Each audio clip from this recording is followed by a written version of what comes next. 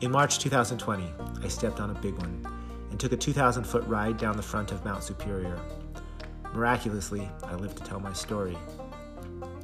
Join me on this podcast as we hear about others tell their story of how they encountered the Lanche.